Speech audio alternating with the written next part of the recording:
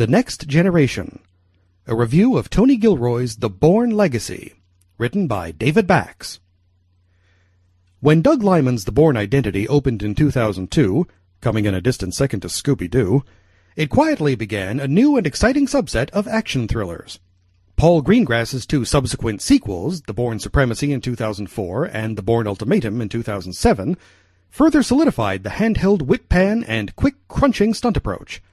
2002 also saw the release of Die Another Day, Pierce Brosnan's final outing as James Bond, and a film that was largely decried as bloated and preposterous, a sign that the franchise had become stale.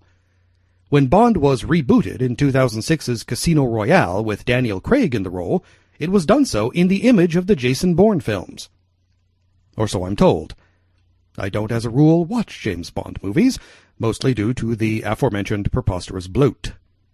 Since the original trilogy put a nice capper on Bourne's tale of rediscovery and redemption, and since Matt Damon proved reluctant to revisit the role, the studio has decided to branch out the property with The Bourne Legacy, a new tale set in the same universe of brainwashed assassins and calculating bureaucrats that does not contain the man himself. In so doing, the franchise risks becoming what it once unseated, a tentpole formula with a withering tether to the real world. Jeremy Renner plays Aaron Cross, a CIA operative trained in a program similar to the Treadstone Project that produced Jason Bourne. As a result of Bourne's actions in the previous film, at least part of which takes place concurrent to the events in Legacy, the agency has to tear down Cross's program, which not only means that a lot of paper is about to be shredded, but that Cross and all the others like him have to be done away with.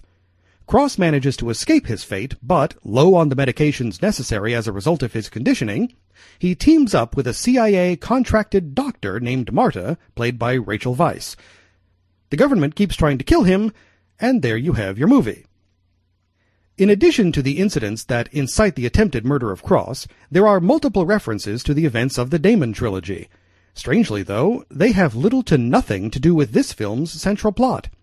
It's an odd feeling when the movie pauses occasionally to briefly pick up the story from Ultimatum.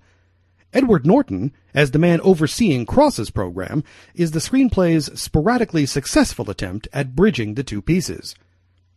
Norton, along with Renner and Weisz, of course, is proof that The Bourne Legacy is admirably committed to maintaining the generally prestigious aura of its predecessors. In addition to the three leads, Stacy Keach and Željko Ivanek lend a hand to the cast that goes on to include returning franchise players Albert Finney, Scott Glenn, David Strathairn, and Joan Allen. Presumably, something unspeakable has befallen Julia Stiles' character since the last film. Behind the camera is a collection of equally impressive talent. Tony Gilroy, who was a writer on all three earlier films, returns to both pen and direct this entry. Meanwhile, the enormously talented Robert Elswit and James Newton Howard take over cinematography and scoring duties respectively. Of course, as referenced above, the main connection between Legacy and the previous installments is the style of action and the way the film oscillates from fistfights and chases on one end to tense clandestine meetings back at Langley, or wherever, on the other.